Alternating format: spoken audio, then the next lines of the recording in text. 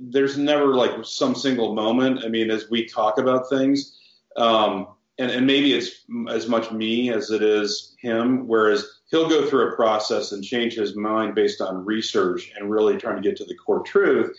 And then what Lance does great is he'll start talking to me about it, and then he'll start talking to my wife about it, his mom, and he'll work on her too. And so there's this sort of like family movement where Lance like kind of drags us kicking and screaming to a different place.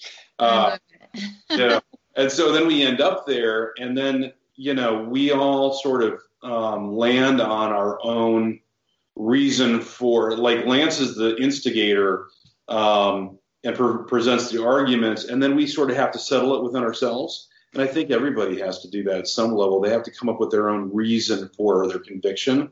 Right. But that's what I love about Lance, is that he gets us there, and then we take the space to sort of land, which usually is wherever he is. So